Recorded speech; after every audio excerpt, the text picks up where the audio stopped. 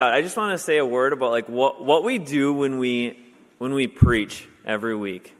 You know, week in and week out, we gather on a Sunday, and someone stands up here behind this pulpit and explains what God's word means. Why do we do that? I think it's helpful to know a couple things.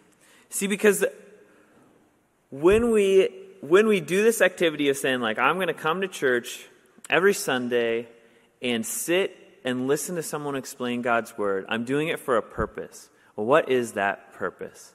What is it? Why? Why would you come and sit here and listen to someone for 30 minutes explain this ancient book? It's because as Christians, we believe that the Spirit works through the preaching of the word to shape us to be like Jesus, to help us to know more about God, to become more like His Son, and to understand more of His love for us, the width and the depth and the height of His love for us. So we gather to sit here every week. But in doing that, we're also doing something out of faith, which is that we're trusting that whoever stands behind this pulpit is going to tell us the truth. Like, what does the Bible actually mean? And this is important, because for all the flaws of the person who stands behind this pulpit, and there are many, more today than most Sundays, but there are many flaws of whoever stands behind this pulpit, is that God can use crooked sticks to draw straight lines. Martin Luther said this. He said, God can use crooked sticks to draw straight lines, which means despite all the flaws of the person who stands up here to preach the word, there is something powerful and supernatural that the Spirit does through this activity of opening up the Bible and telling about what it means. But not all churches are very interested in telling what the Bible actually means. In fact, I have more friends than I ever thought I'd have who are involved in this thing that, like, the term now is like deconstructing, right? They're deconstructing from their faith. So they grew up in Christianity, or they were Christians for a long time, and now they're finding that that's not very palatable to them anymore. And so they're getting rid of the things about Christianity that they don't like or they don't find to be true anymore, or they just think like that doesn't resonate with me. I don't want that to be a part of my life. And there's a lot of reasons like that are given for deconstructing. Though I find that the beginning, right, the seeds of deconstruction start with your view of the Bible. Does it actually have meaning, and is it actually true? And that's a question that Christians should ask. Does it actually have meaning, and is it actually true? And where you land on that question is going to determine a lot about how it shapes you or doesn't shape you. So when Amanda and I considered joining Gospel Life Church, one of the things that really appealed to us, beyond like all the people that we love that already came to Gospel Life Church, one of the things that had to be true of the church that we would join is that they would stand up here, that they would believe the Bible actually is true, actually has meaning, and they would tell us what it is, week in and week out. And I want to say this because, I think sometimes we can be like, we're in the book of Genesis for 17 years. Like, we are never going to finish the book of Genesis. But by God's grace, here we are. We made it. Why would we do that? We do that because we actually believe the Bible's true. And just like a movie or a book or a TV show, the context helps us understand what that actual meaning of the text is, right? So that it matters. We'll be pretty confused if we read just the ending of the story about Joseph and his multicolored coat.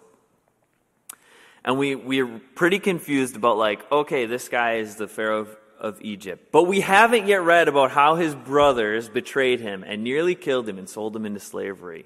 And how before that, like there was all this treachery and destruction and sin and betrayal. And yet through all of this, God has kept His promise that started in the book of Genesis. And it would be really hard to understand all of those things if we took the passages out of their context. Which means this is why we preach through books of the Bible, which is why next week we're starting the book of Revelation.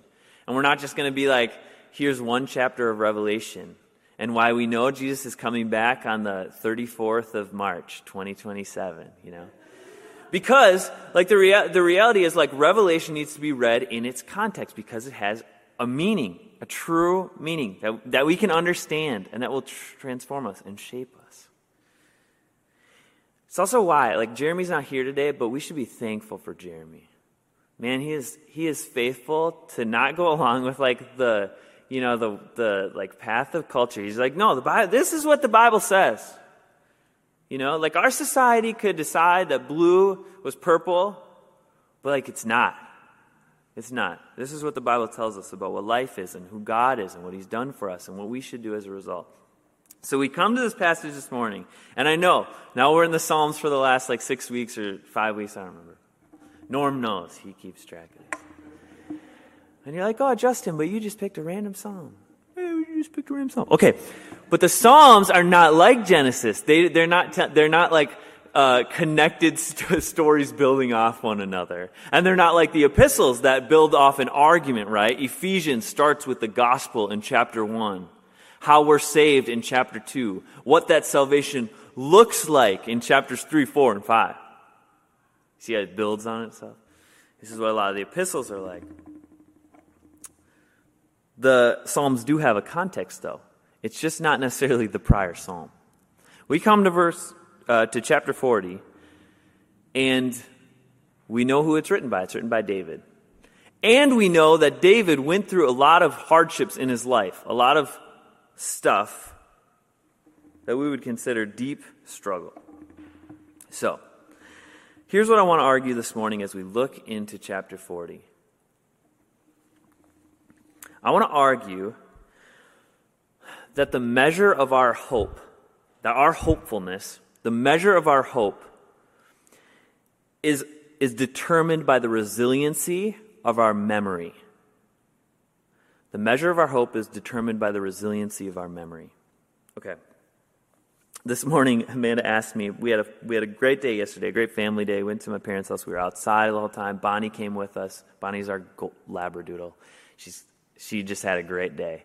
And we go this morning, Amanda, I don't know what made her think of this. She's like, do you think Bonnie has any memory of yesterday? She remembered she had a good day. I was like, I don't know. Memory is an interesting thing to think about, both in, like, how accurate is our memory, but it's also, I think, one of the most formative things about us. What you remember about being a child shapes, like, whether you feel good or bad about something.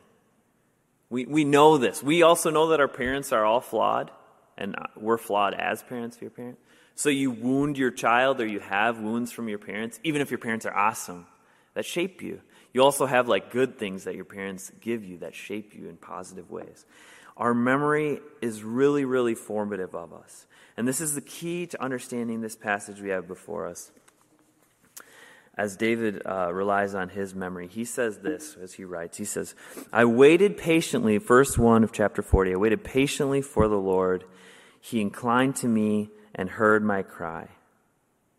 He drew me up from the pit of destruction, out of the miry bog, and set my feet upon a rock.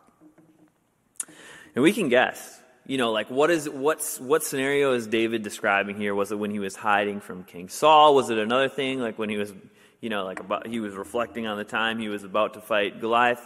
We don't know exactly. David doesn't tell us exactly what this miry bog is, what this pit of destruction is.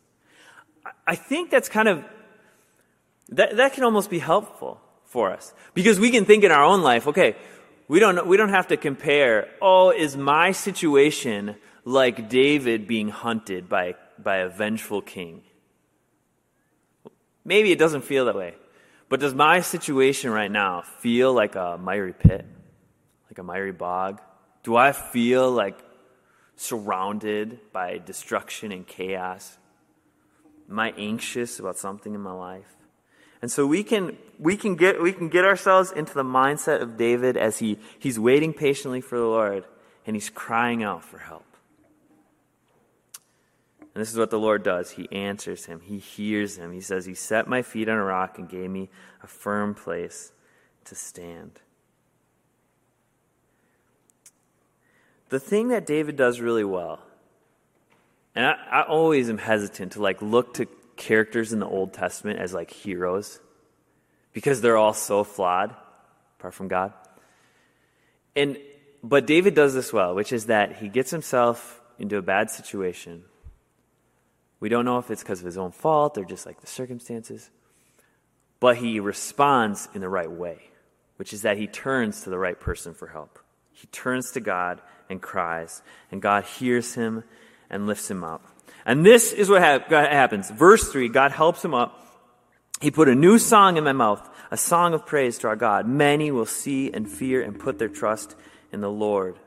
So David responds to the Lord getting him out of this situation with a new song. Just can't help but sing.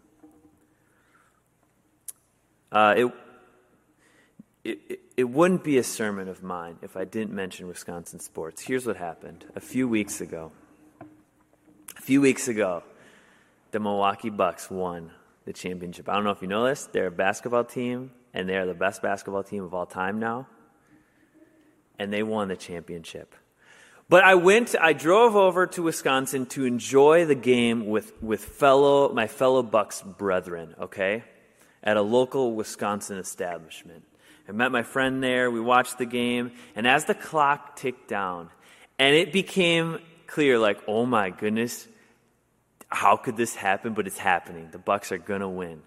We find ourselves just like yelling, screaming. We're hugging strangers in the middle of a pandemic. We're just it's just amazing, People are shouting. What is going on? And I realized, in that moment, we're both we're looking at each other. We're like this. Well, I don't know what to do, man. I don't know what to do. It's so dumb. Okay, it's just sports. It's so stupid. But I couldn't control the fact that I had this outburst of joy and energy. This is what David responds with. The Lord rescues him from the situation. He's like, this is what I got to do. I need to sing this new song. The Lord has put a praise in his mouth. Can't do anything else but speak of what the Lord has done for him. Verse 1, he's crying out for help. Verse 3, he's singing with joy. The only difference in verse 1 and verse 3 has nothing to do with how great David is, how smart David is. David is a man after God's own heart. Oh, wow. If I want to be saved, I need to be like David. No. David goes from crying to singing because of God's actions. He drew me up from the pit of destruction, out of the miry bog. He set my feet on a rock, making my steps secure. And God helps him, and now he can't help but sing. The next 3 verses of this passage tell us the lyrics to David's song. Verse 4. Blessed is the one who makes the Lord his trust, who does not turn to the proud, to those who go astray after a lie. You have multiplied, O Lord my God, your wondrous deeds and your thoughts toward us. None can compare with you. I will proclaim and tell them, yet they are more than can be told. And we've talked about blessing a few, it was a while ago. We went through a Sermon on the Mount. And Jeremy helped explain that when the Bible uses the term blessing, it's not referring to material. Hey, I got all this stuff. I have this financial blessing. I have this relational blessing with these people, good friends. Whatever it is, the status or standing or power. But when the Bible talks about being blessed, it's really talking about our relationship with God is right. It's the core of blessing. It's that we know our Creator, our Heavenly Father. We have this relationship with Him that's been mended, that's good. And so he says, blessed is the man who makes the Lord his trust. This goes in line with what it does it mean to actually be blessed. It says, you trust the Lord.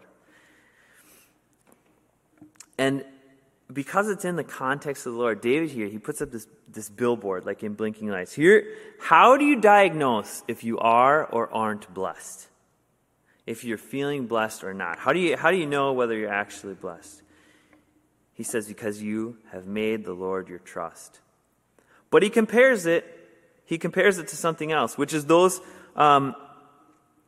verse 4, who does not turn to the proud, to those who go astray after a lie.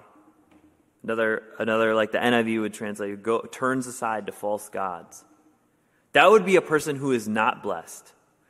So someone could be incredibly they could have incredible wealth, power, fame, all of these things.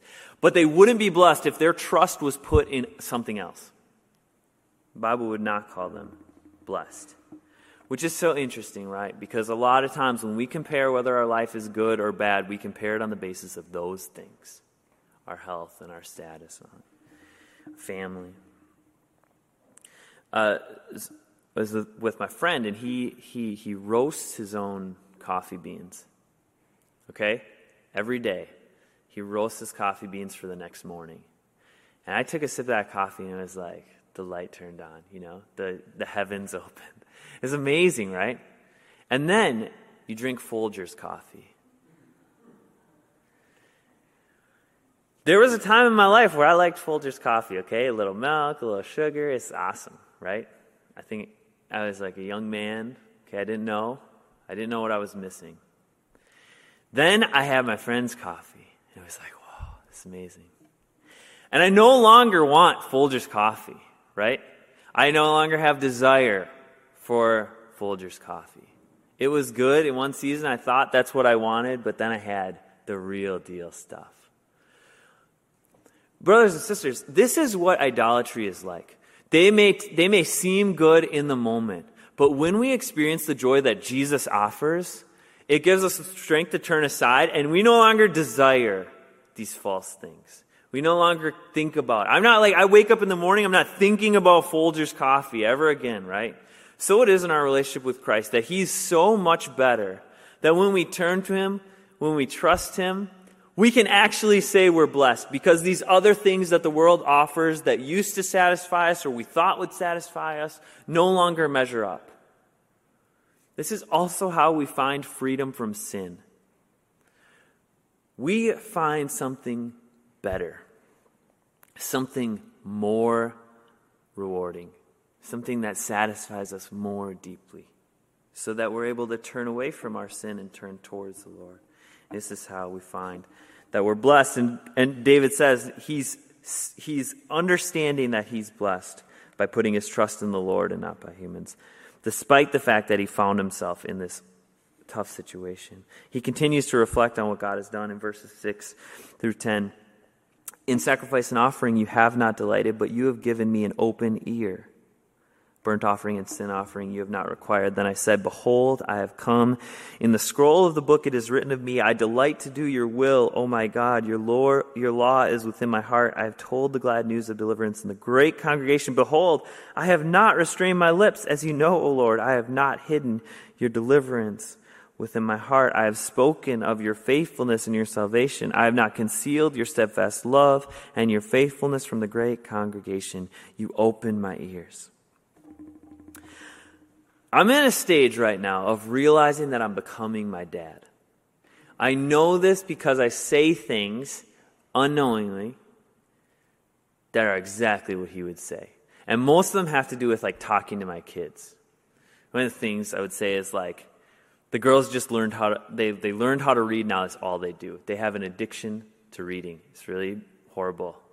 They won't watch Bucks games with me because they'd rather read about their fairy princess books. It's terrible. But I say, oh, it's time for dinner. Nothing. It's time for dinner. Come to the table. Nothing. Girls, come on. It's time. Girls, is there something plugged in your ear that I need to clean out for you? It's oh, no. That's what my dad said to me. Another one is this. Listen to your mother. Listen to your mother. Which I think my dad said to me yesterday again.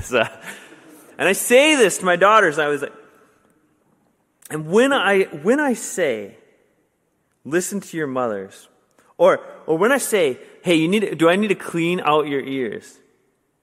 It's the psalmist here, he says, you have opened my ears. Not just so that we could hear, but that we could listen, right? When I say listen to your mom, I'm not saying, hear the words coming out of your mouth. I'm saying, hear the words and do what she's telling you to do. The same is true in our walk with the Lord, so that he opens our ears to hear what he has to say, and then he doesn't want us to just hear and then carry on with our life like nothing happened. He desires that our lives would be changed, which is why, again, we come to church every Sunday to hear the word, hoping that our lives would be changed so that we'd be more like Jesus. Here's what here's what the result is of God opening David's ears. He says, look, I delight to do your will. Your law is in my heart. I tell glad news of deliverance to people. I don't restrain my lips. I'm not hiding your deliverance within my heart. My Christianity is not only known to me, it's known to other people.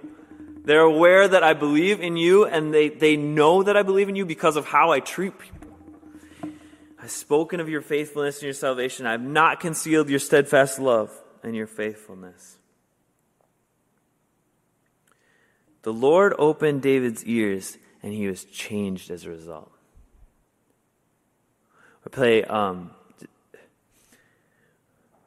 Here's the thing. I think some people come to church out of habit, That's what I grew up doing.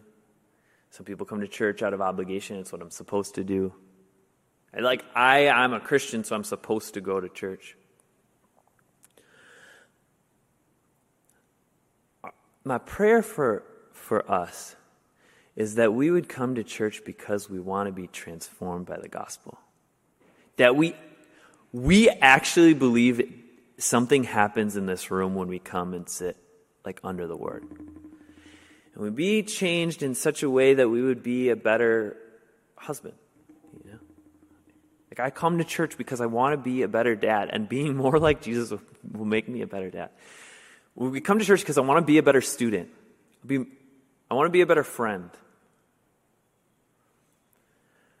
And I actually believe the Bible will transform me. Not like some of my own effort, but the Spirit working through it. And so when we come to the passage, and we hear with open ears, and the Lord opens our ears to what He says, we're changed. We're not just hearing, we're listening.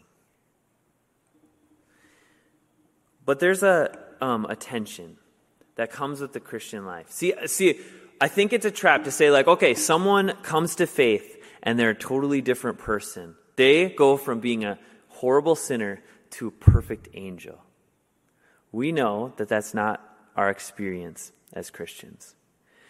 Often we go from being a horrible sinner, and the Lord changes us to be a slightly less worse sinner. It's the reality of the Christian life. And the longer you're a Christian, the more aware of your sin you become.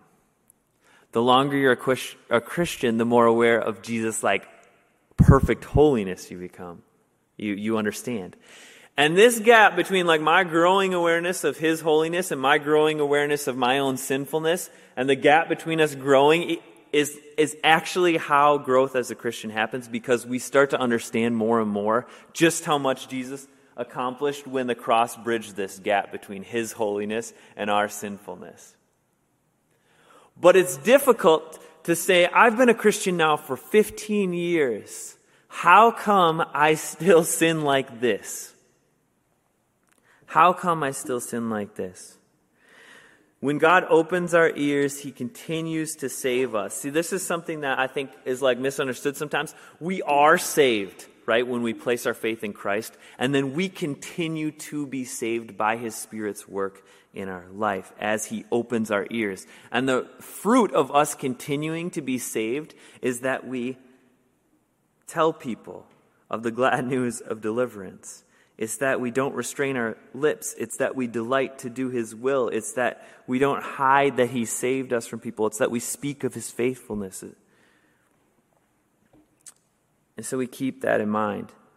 David has been brought out of the miry pit, right? This is what he says. He set his feet on the rock, so his life must be good now. Except we keep reading. And he says, as for you, Lord, you will not restrain your mercy from me. Don't withhold your mercy, he's saying. Your steadfast love and your faithfulness will ever preserve me, for evils have encompassed me beyond number. I thought your feet were on the rock, David. You're still surrounded by evils? Not only that, but my iniquities have overtaken me. You're still struggling with sin, David? This is after the Lord has delivered him from the pit of destruction. After he's been brought up from the miry pit, bog. Be pleased to save me, Lord. Come quickly, Lord, to help me. This is after the Lord has saved him. The life of a Christian is to be saved. To remember that salvation, to let that salvation change you, and to rely on the Lord to continue saving you, and to continue telling others about this salvation. It's a paradox, and it's difficult, that even though we put our faith in Christ, life doesn't become perfect.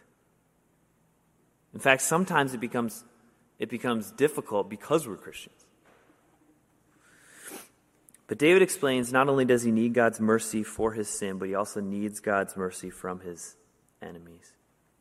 Verses 14 through 15 carry this on. May all who want to take my life be put to shame and confusion. That's the NIV. And the ESV puts it this way: let those be put to shame and disappointed altogether who seek to snatch my life away. Let those be turned back and brought to dishonor who delight in my hurt. Let those be appalled because of their shame who say to me, aha, aha. See, here's the people that are accusing David, that are coming after David, that want him to fail, that want him to be destroyed. This is after he's been saved from the miry bog. There's both the internal struggling of our sin that we need to be saved from, and there's the external circumstances of this broken world that we need to be saved from. That we cry out for help for God. This is like a really real and common and practical part of the Christian life, that we can go to God to save us from whatever circumstances we find ourselves in, and we can trust that he will eventually. Verse 1, he says, I waited patiently for the Lord. God didn't save him immediately from whatever this miry bog was. And he may not save us immediately from whatever situation we find ourselves in. And when he doesn't save us immediately, when he doesn't deliver us from whatever thing we're struggling with, whether it's the sin inside of us or the circumstances around us, what's going to keep us being hopeful? What's going to keep us turning to the Lord? What's going to give us hope?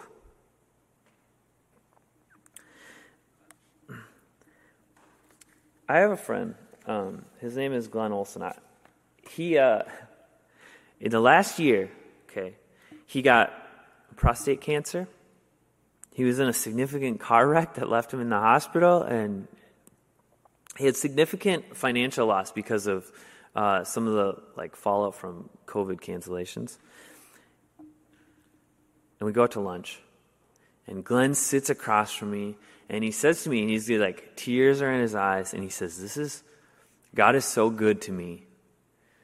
God is so good to me because he's given me these opportunities to trust and to pray and to grow an awareness of my need and to grow an awareness of how he meets my needs.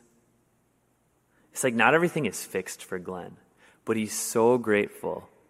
He's so grateful that he gets to trust. How do you get to that point? How do you get the kind of unshakable joy that Glenn has, the kind of hope that Glenn has? David can say these things that he faces, all of these things, these enemies that want to destroy him, the sin that's overtaken him, the miry bog that he just got saved from, and now he's in more trouble. And he still finishes with joy. He says, may all who seek you rejoice and be glad in you. May those who long for your saving help always say, the Lord is great. In the midst of also saying in verse 17, but as for me, I'm poor and needy. May the Lord think of me. You're my help, my deliverer. You're my God. Don't delay. How is it possible to maintain these two things at once? That we are poor and needy, and that God is our deliverer. That we are still struggling with sin, still in a hard circumstance, but we're going to turn to God for hope. I think the answer is in our remembrance. I want to go back to verse 5.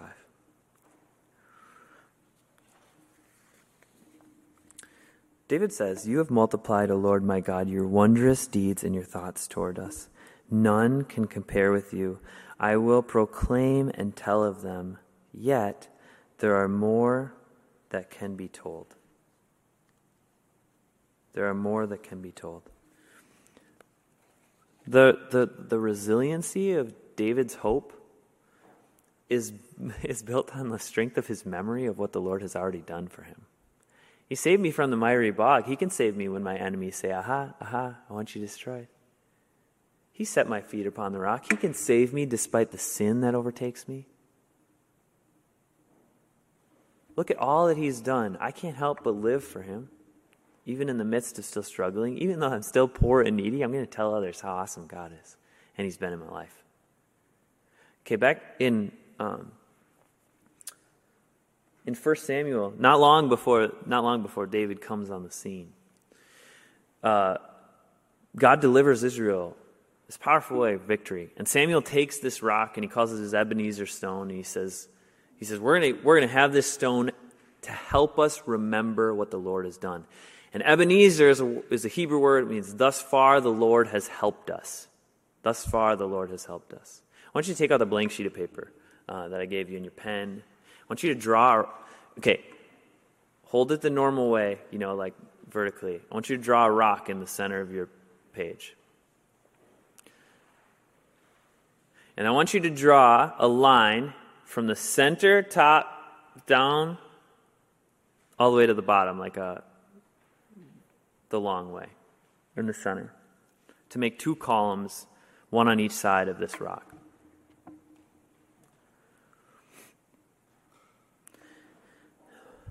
On the right side, in the right column,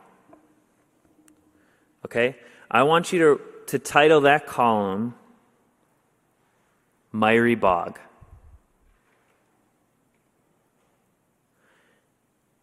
And in that column, I just want you to think and to scribble down shortly. I'll give you like a minute. The things that make you anxious, the things that bring you pain, the things that you're afraid of, the circumstances that you wish would change, the sin that you struggle with. You can do that now. Just take a minute. Just scribble it down. It shouldn't be hard. We know, we live on planet Earth. It's pretty easy to make a list of these things. The miry bog.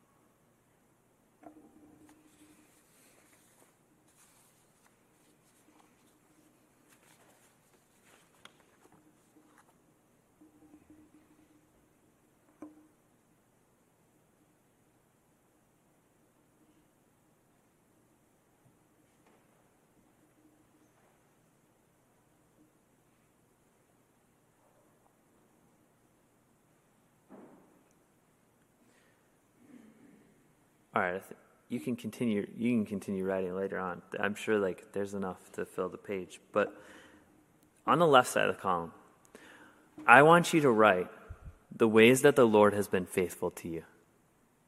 The things he's already delivered you from. The ways that he's good to you that you don't deserve. The reasons you can trust him.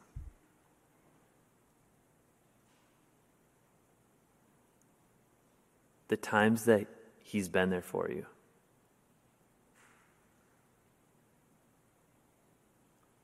The grace that he's already given you.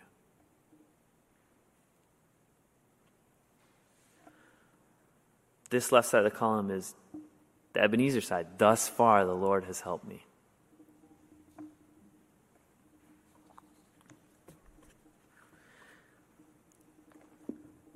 And I'm going to give you just a minute to write down as many of those things as you can, knowing that just like David, there's too many.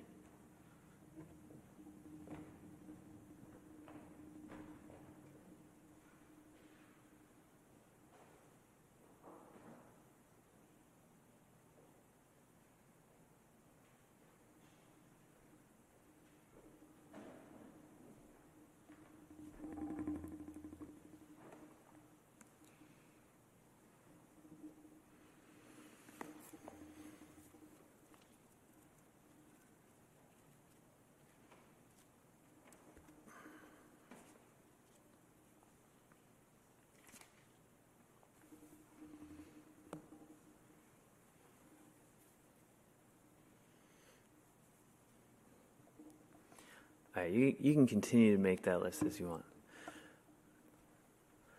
But this is how we remain hopeful in a broken world, is to strengthen our memory of the God who fixes broken things. Look at the list on the left. Like, how many awesome things has he already done for you?